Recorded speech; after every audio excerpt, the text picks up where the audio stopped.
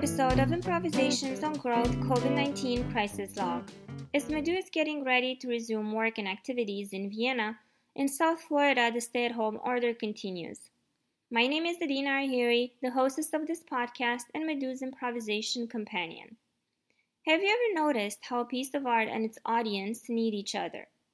Art without a viewer doesn't exist, while the viewer needs art to find himself or herself in it. Is art in all of its forms next to our community and traditions missing from our lives right now? Do you feel that maybe we have taken for granted activities like festivals, sporting events, concerts that used to bring us together? Maybe now we can see how important all of these are for our growth and happiness. Listen to Madhu's podcast and find your own answers. What I'm also hearing from you is that why we need the community is because this is, as humans, speaking of that beauty, this is where we acknowledge that, where we share. We need the community to display the art, to display the music. Together, we are actually creating more. We're building on each other to bring better, prettier things to our lives. So maybe what the breakthrough is that for example, let's take, I was talking to someone yesterday with Van Gogh, and everybody knows he just sold one painting in his own life, and only after death, right, he's so recognized. Poor guy, he didn't enjoy a dime of his, and he was not very happy either. What I'm trying to say is that his beautiful art, it needs us, it needs the community to appreciate it, to value it. So it's almost like the analogy with if a tree in the forest falls, does it make noise if nobody's listening to it?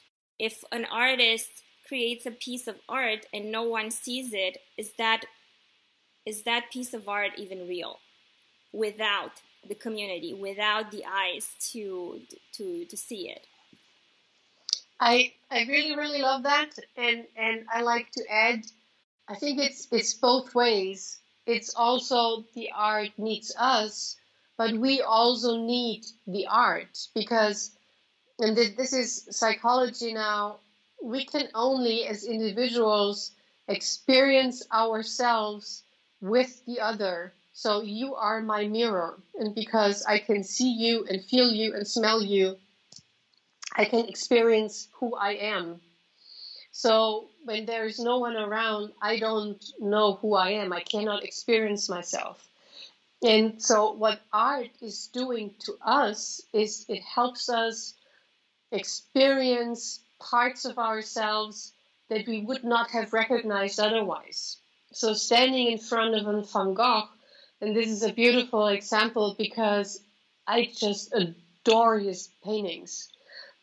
And to stand in front of one of his paintings, there's a resonance in me.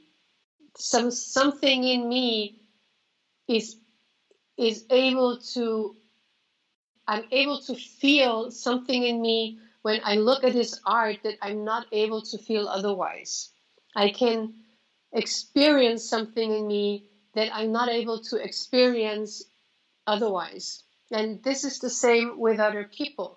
So we need other people in order to discover who else we are and to discover all our inner richness and our inner variety. And we can experience our inner versatility. And for that, we need the whole person and not just the head and the shoulders that we see on the screen. So I think what this us not being able to experience community and other people, it takes away from the knowledge and the experience of who we are. It kind of diminishes how we see ourselves. It's almost like we shrink. And I think this is what we all experience now. We feel ourselves shrinking, not consciously, but metaphorically speaking. We are all like little droplets making up a sea. So you cannot have the sea without each little droplet. So now it feels like we're all suspended without gravity, like you see them in a zero gravity, like the water spheres. We just need that pull to bring us together so we can actually have a flow as a humankind. It's that feeling of being suspended, like up in the air. Yeah, that I like that image. And we need each other to physically, in a room, in a certain space, to know that we are a droplet in the sea and to feel the sea. And I think otherwise we just will dry up. We need each other in physical proximity, I think, for being able or having a chance to experience this unity. Yeah, this wave. Yeah. Because we're still, we are in our bodies, and what this virtual world is doing to us, it takes our bodies away, and it reduces us to the voice and the eyes. It objectifies us. If we are just the voice, it's like robots. It's like robots. Why would you build a robot for a certain function? So I think that's why it gives us this feeling of inhumanity and like something cold. Yeah. We are now experiencing what it means to be what it means to be objectified. Because I think this market-oriented living has objectified us anyways. People are called human resource, so that's there's the objectification just hitting right your eye. But now we are experiencing it, and hopefully we realize and we are aware to what it does to us, stripping away our humanity. Thank you for listening to another episode of Madhu Einsiedler's COVID-19 Crisis Log. You may have noticed that the pandemic has opened up new ways of defining a good life. Is it enough to be on our own, fed and sheltered, yet deprived of our community in a tangible form?